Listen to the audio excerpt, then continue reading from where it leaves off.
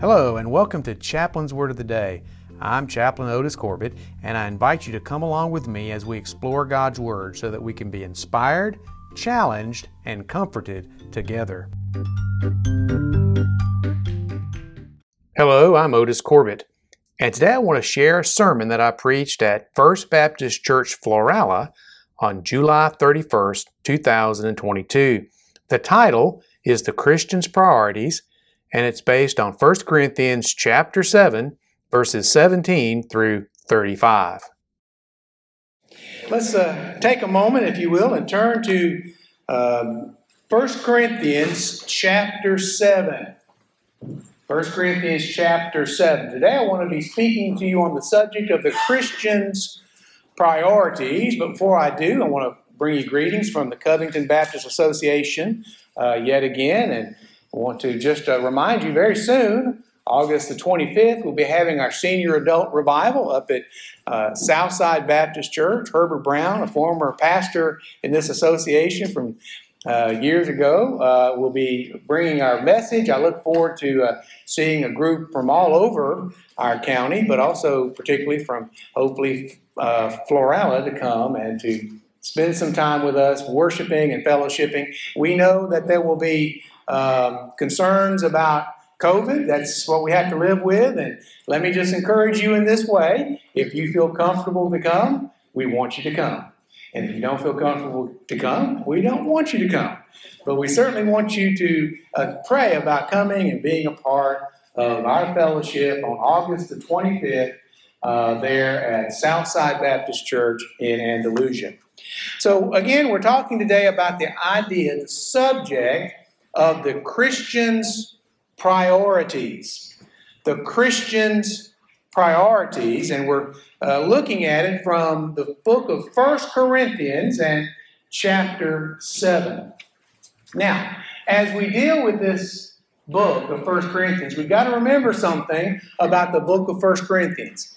And that is, Paul was responding to letters and questions from the church at Corinth. They had some specific issues that they were dealing with. They were specific to the people at Corinth.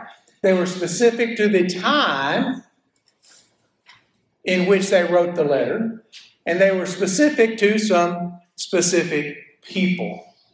Now, what we want to do from those passages that Paul wrote to them in his reply, his mentoring of them by the letter of 1 Corinthians, what we want to do is extract from those specific issues principles that we can apply to in our lives today.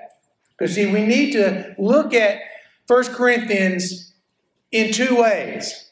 The first way is if you have a specific issue that Paul is writing to in this book, then that's a good indication that that's what God thinks about that specific issue.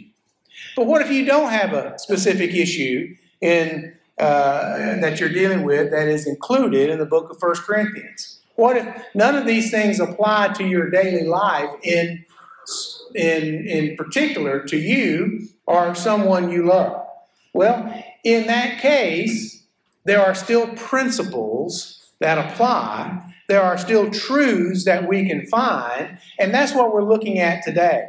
Because there are two levels of understanding in the book of 1 Corinthians. One is that level of immediate training and immediate discipleship that Paul was dealing with in the day in which he was writing this letter.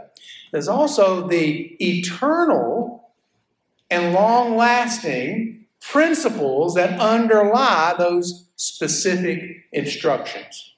And we're going to be looking at those longer-lasting, eternal principles this morning. And what we want to do is we want to look at 1 Corinthians chapter 7, beginning in verse 17, and we're going to focus on the idea of discerning from these passages the priorities we need to have as Christians.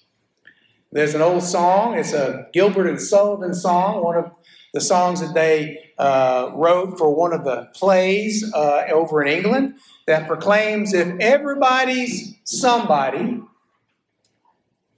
then no one's anybody. Now think about it. If everybody is somebody, then no one's anybody, because everyone is somebody, and then you get bored with that whole idea. You see, what happens is when we have no priorities, then everything becomes equally important. And when everything becomes equally important, we don't know what we need to focus our lives upon.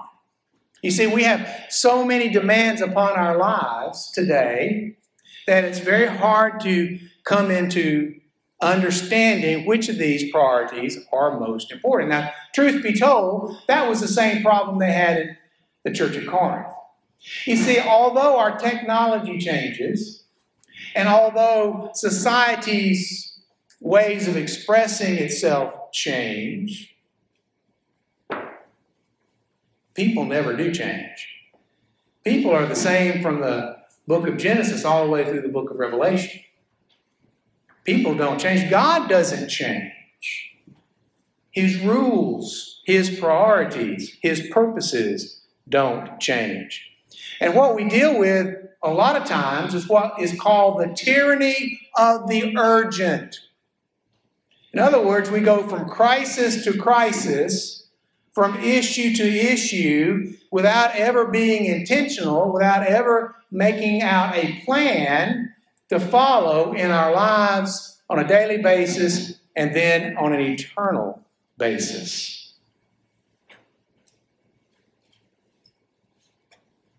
As we look at our priorities, sometimes we have to wrestle with the idea of the competition that happens between the perfect and the good.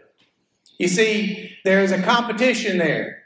The good is the enemy of the perfect, and the perfect is the enemy of the good.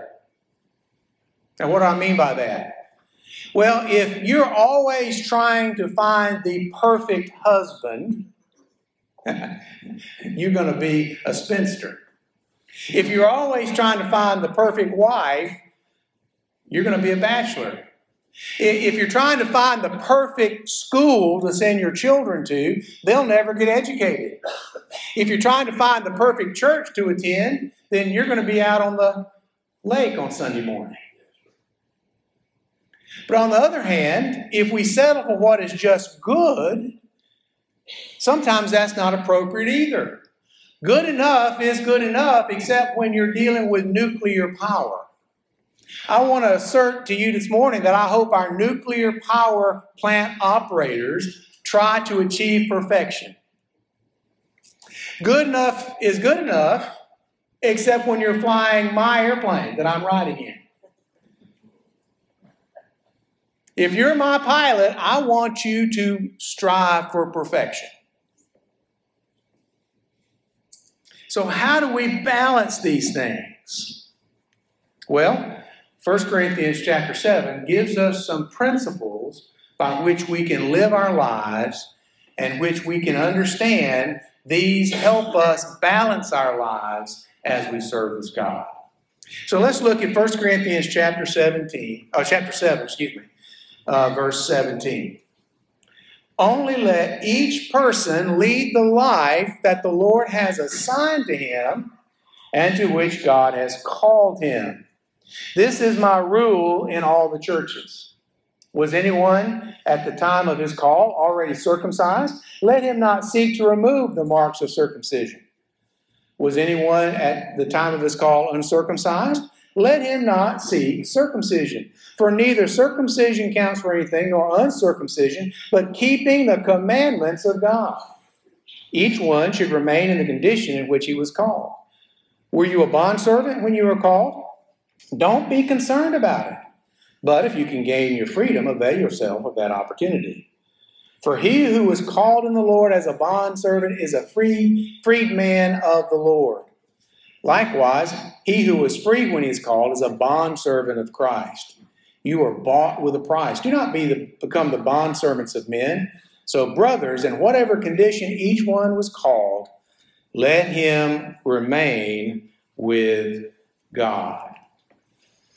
Father, we pray your blessings on your word today, and we pray that you would help us to understand these principles that Paul was teaching to the church at Corinth, and help us to apply them to our lives today, that we may serve you more fully and more wholly.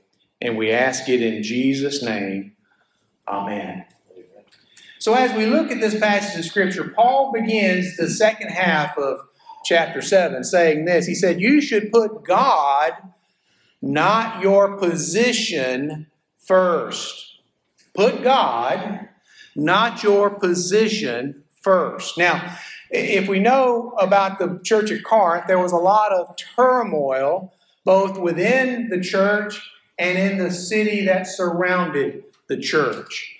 And we too today live in an age of political and social unrest.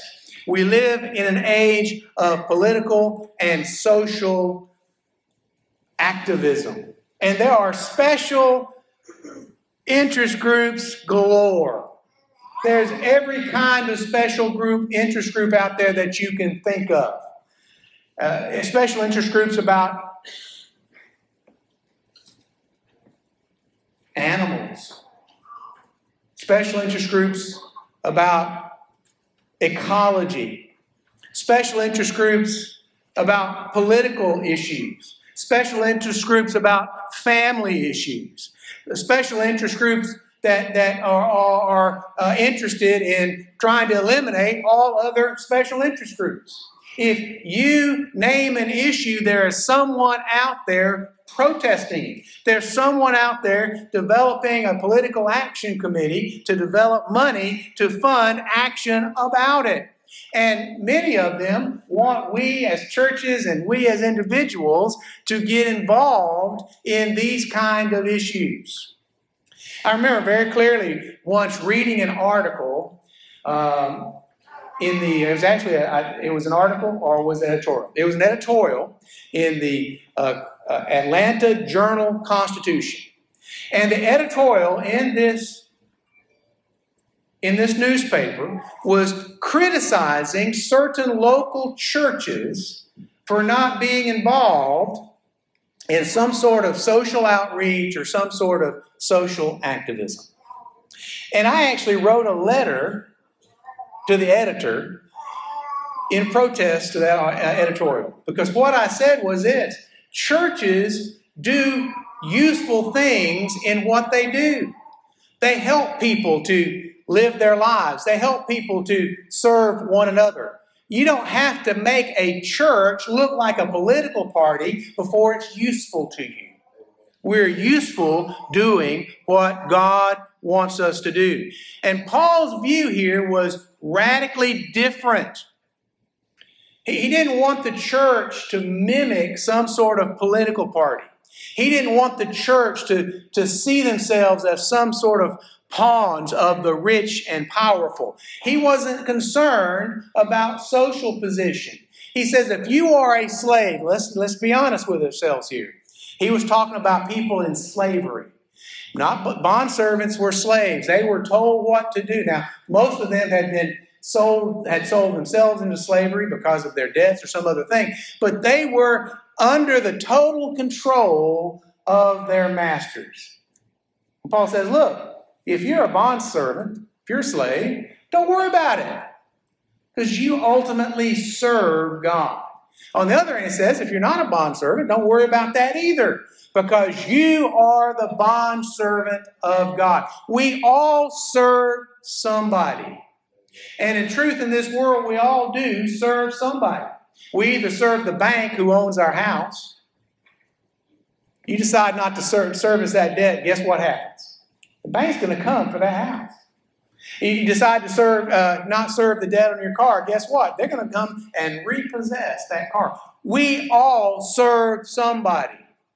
And ultimately, Paul says, we all serve God. You see, what Paul wanted us to do was put God's will first.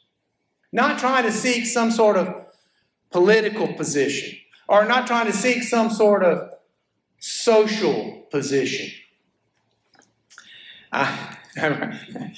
When I was in high school, I had a girlfriend, and she really, well, truth be told, she was never really my girlfriend. We flirted, and I thought there was some real potential there.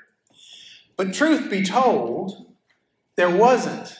Because you see, she, in her heart, frankly, was a social climber. And although we had some things in common, I wasn't in the right social position for her. And frankly, I think that was a good thing for me, because I wound up with a much better situation. Amen. Today's my wife's birthday. She's 29 years old. And she looks every day of it, doesn't she? But here's the issue. If we put God's will first, it doesn't matter what our social position is. It doesn't matter if we're in Florala, Alabama, or Washington, D.C. It doesn't matter if we are someone who cuts trees for a living, or someone who takes those trees and makes something beautiful out of them, or someone who sells what is made out of a tree, or someone who buys what's made out of a tree. It doesn't matter as long as we are serving God.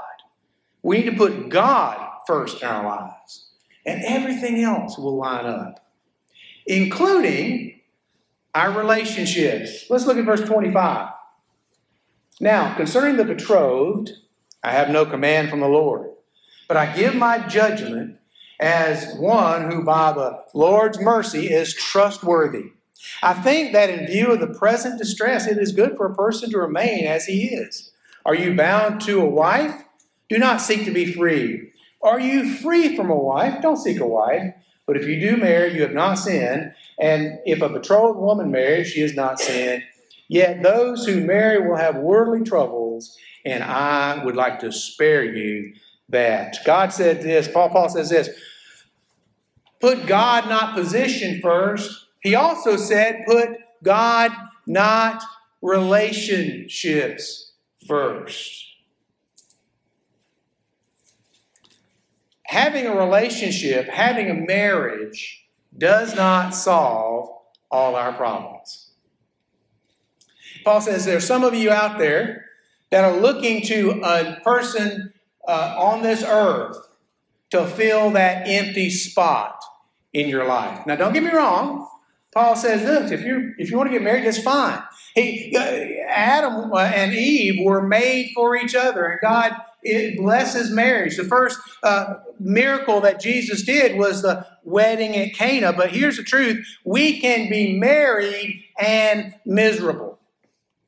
We can be in a committed relationship with somebody and be totally miserable. What does the proverb say? It's better to live in the corner of an attic than with someone who is a miserable person. I edited that, by the way. But it's true, because it's better for a woman to live in the corner of an attic than with a miserable man, and it's certainly better the same on the other side. You see, we can still be married and still be miserable. We can still be married and still be financially broke. We can be married and still be spiritually bankrupt. Marriage does not solve all our problems. On the other hand, Paul says, ending a marriage doesn't solve your problems either. He said, you're still going to be lonely. You might have children to raise by yourself. You might still be broke. In fact, you probably will be broke. The poorest people in America are single mothers and their children. But putting God first can solve those issues. If we look at the Ten Commandments, what do we see? We see the first 5 or so commandments talk about our relationship to God. You should not have any other God before me. Don't make any graven images. Observe the Sabbath and keep it holy. But the other half of the Ten Commandments deal with our relationship with each other. Don't lie, don't steal, don't kill. Don't covet your neighbor's wife. You see, when we put God's priorities first, the other priorities come along. God can help us overcome our loneliness, whether we are married or single. One of the most beautiful souls that I know, a lady that was in our home church, never been married. Dedicated Christian lady who's now, she's older than us. I haven't heard from her in a long time, but she's never been married. God can help you manage your money whether you're married or single or where you have children or not. He can fulfill your emotional needs regardless of whether you're in a relationship or whether you're not in a relationship. Paul said this, relationships are good. Relationships are fine. Relationships were created for us by God, but they are not God. And you say, my marriage is fine. Well, I'm glad. That's good. Paul would rejoice with that. But Paul would say also, don't look for joy only in your spouse. Look for joy in your Father in heaven. And He will bless you through the relationships that He establishes for you. So we need to put God, not our position in society, first. It is perfectly acceptable to be a Christian in South Alabama, just as much as it's perfectly acceptable to be a Christian in New York City. It's perfectly acceptable to be a Christian who's single, just like it's perfectly acceptable for a Christian to be married, as long as we put God first. We also need to do something else. We need to put God's plan first and not our plan. Look at verse 29. This is what I mean, brothers. The appointed time has grown very short. From now on, let those who have wives live as though they have none, and those who mourn as though they were not mourning, and those who rejoice as though they were not rejoicing, and those who buy as though they have no goods, and those who deal with the world as if they have no dealings with it, for the present form of this world is passing away.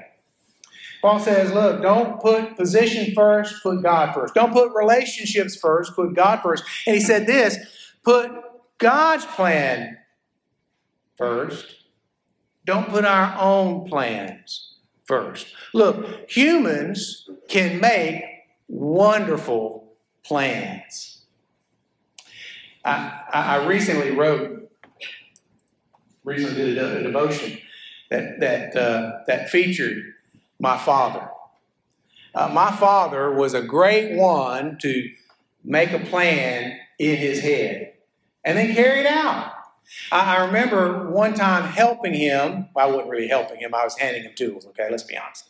Yeah, I was a kid. I was standing in the carport. He was out in the carport, and he was building a room divider. And we had a kitchen and a living room, and my mom needed some more counter space, and they needed to divide those two spaces up to better delineate them. And so Dad was out in the carport building this room divider.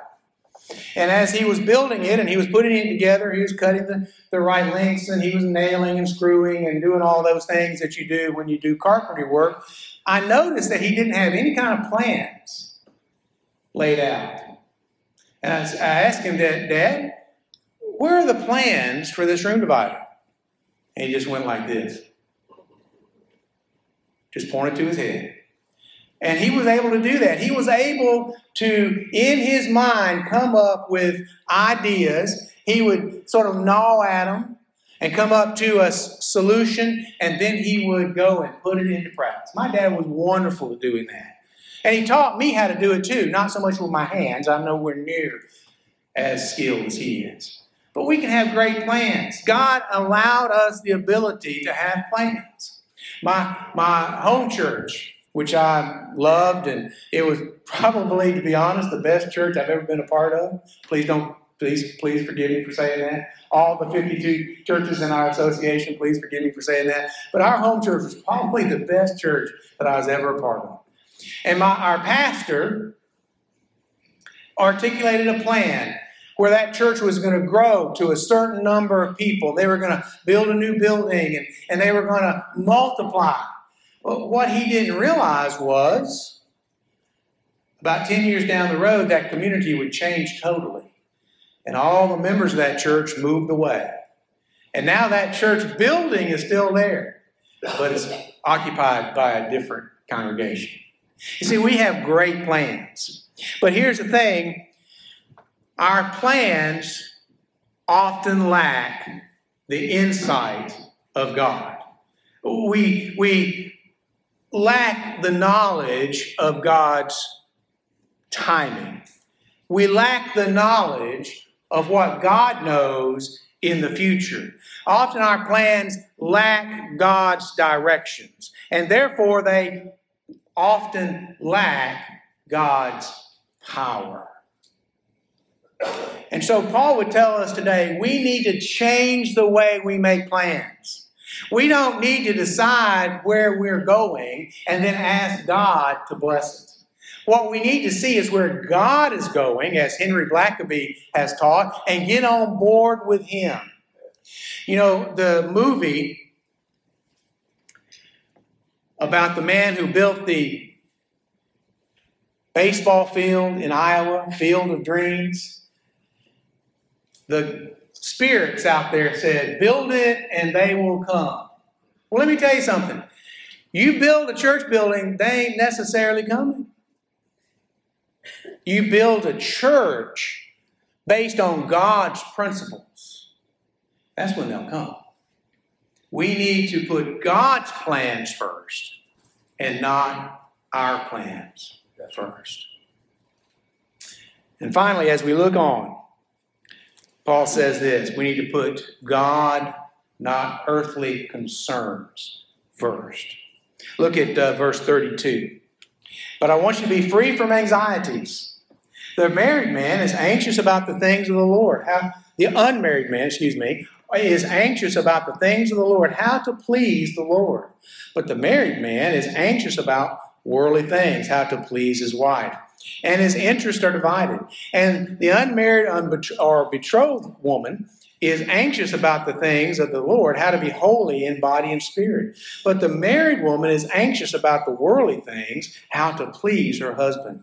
I say this for your own benefit, not to lay any restraint upon you, but to promote good order and to secure your undivided devotion to the Lord. We need to put God, not earthly concerns, first. Now, Paul again is talking about some issues in marriages and relationships to which he had been queried by the church at Corinth. There were issues in people's relationships, and he was addressing that point. But he comes to this point here and says, look, if we are concerned about earthly things, we are not going to be concerned about godly things. Now, we have physical bodies, and we have to care for our physical bodies. We've got to eat. We've got to sleep. We've got to have clothes to wear. We have to have a safe place to live. I don't know about you, but the last thing I do before I go to bed at night is go around and make sure all the doors are locked. Last thing I do. And the last thing actually I do before I go to sleep is I lock the door to my bedroom. That's just what I do. You may not have those concerns, but I live out in the country. I live 200 yards off the road, and it's not a highway. It's a road. I live out in the middle of nowhere, and I like it. I like it because my wife likes it. Let's be honest. She likes living there, and I like living with her. So that works out. But we have to take care of all those things. Our children have to have an education. We've got to plan for retirement. I remember hearing a commercial saying once, and it was true, I believe, that people spend more time planning their vacations than they do planning their retirements. But eternal concerns are more important. Yeah, we have earthly concerns. Paul realizes that. Paul had earthly concerns. But Paul would say to you, if he was standing here today, that eternal concerns are more important. The scriptures tell us that we live on this earth only a few score years. But then comes eternity.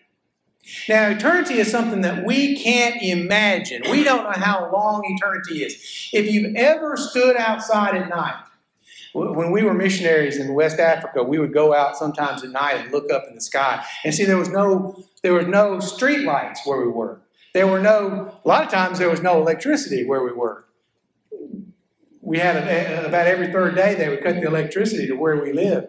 But it was dark. And you go outside and you'd look at the stars and then look past the stars into that black, inky blackness of night and just realize that we're just not even a speck of dust in this universe. And it just goes on and on and on and on. Now, my wife's only 29 years old. But I'm getting closer to 60. I'm almost 62. And I know that my days on earth are not 80 years probably left. They're probably a lot less than that. But eternity will go on forever. And if we focus on temporal things and we ignore the eternal things, then we are spending time on things that in the end will be burned up. Have you tried to do a building program lately of some kind?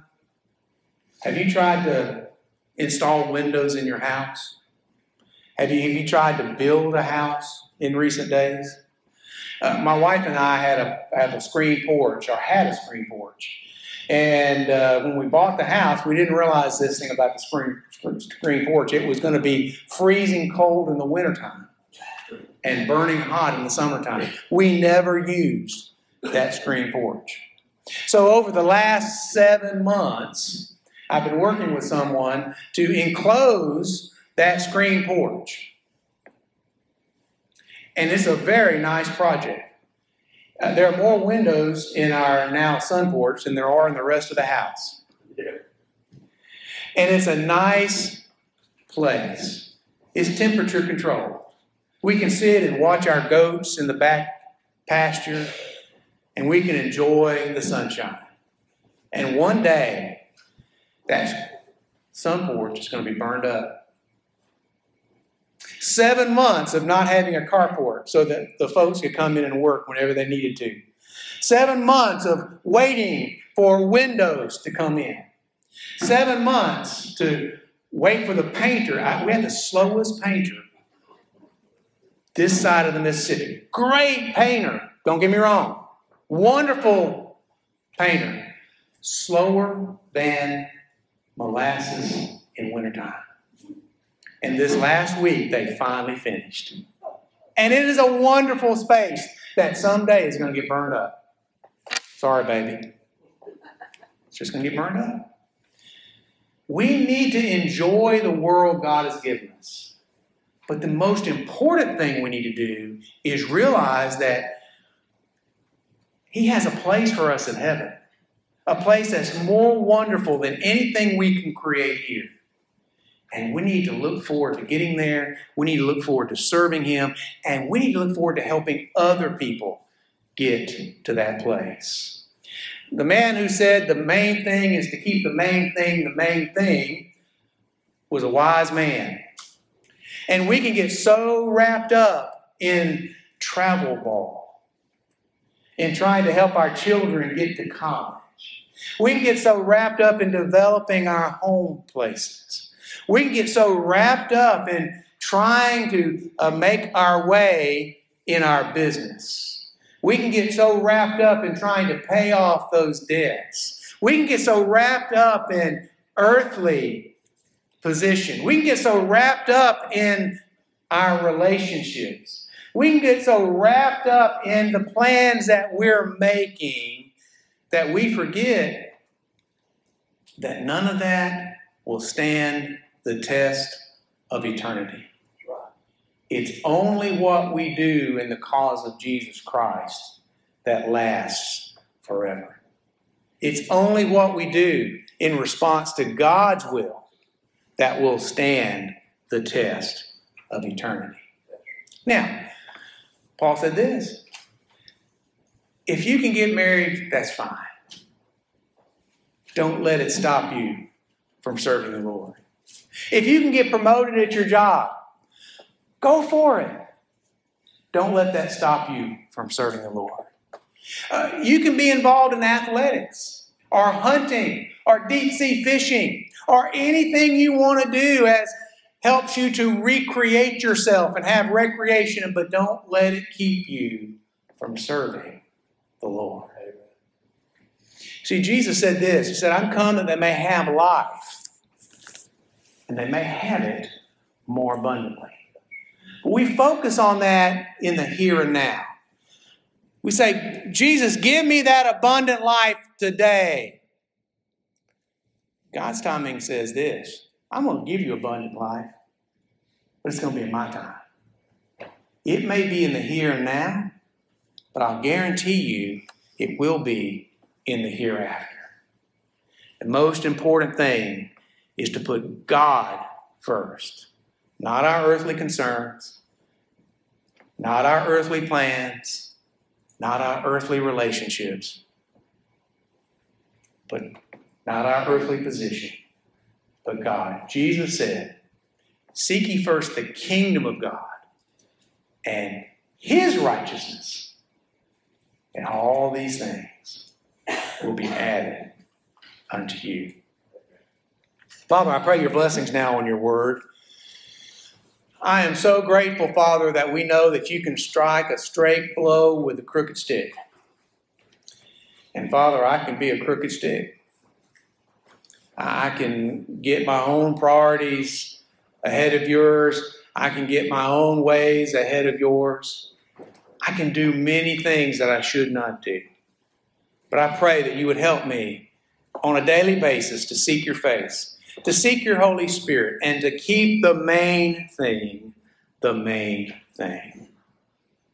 Now, Father, as we have a time of invitation, pray you bless us and help us dedicate ourselves to you. In Jesus' name, amen.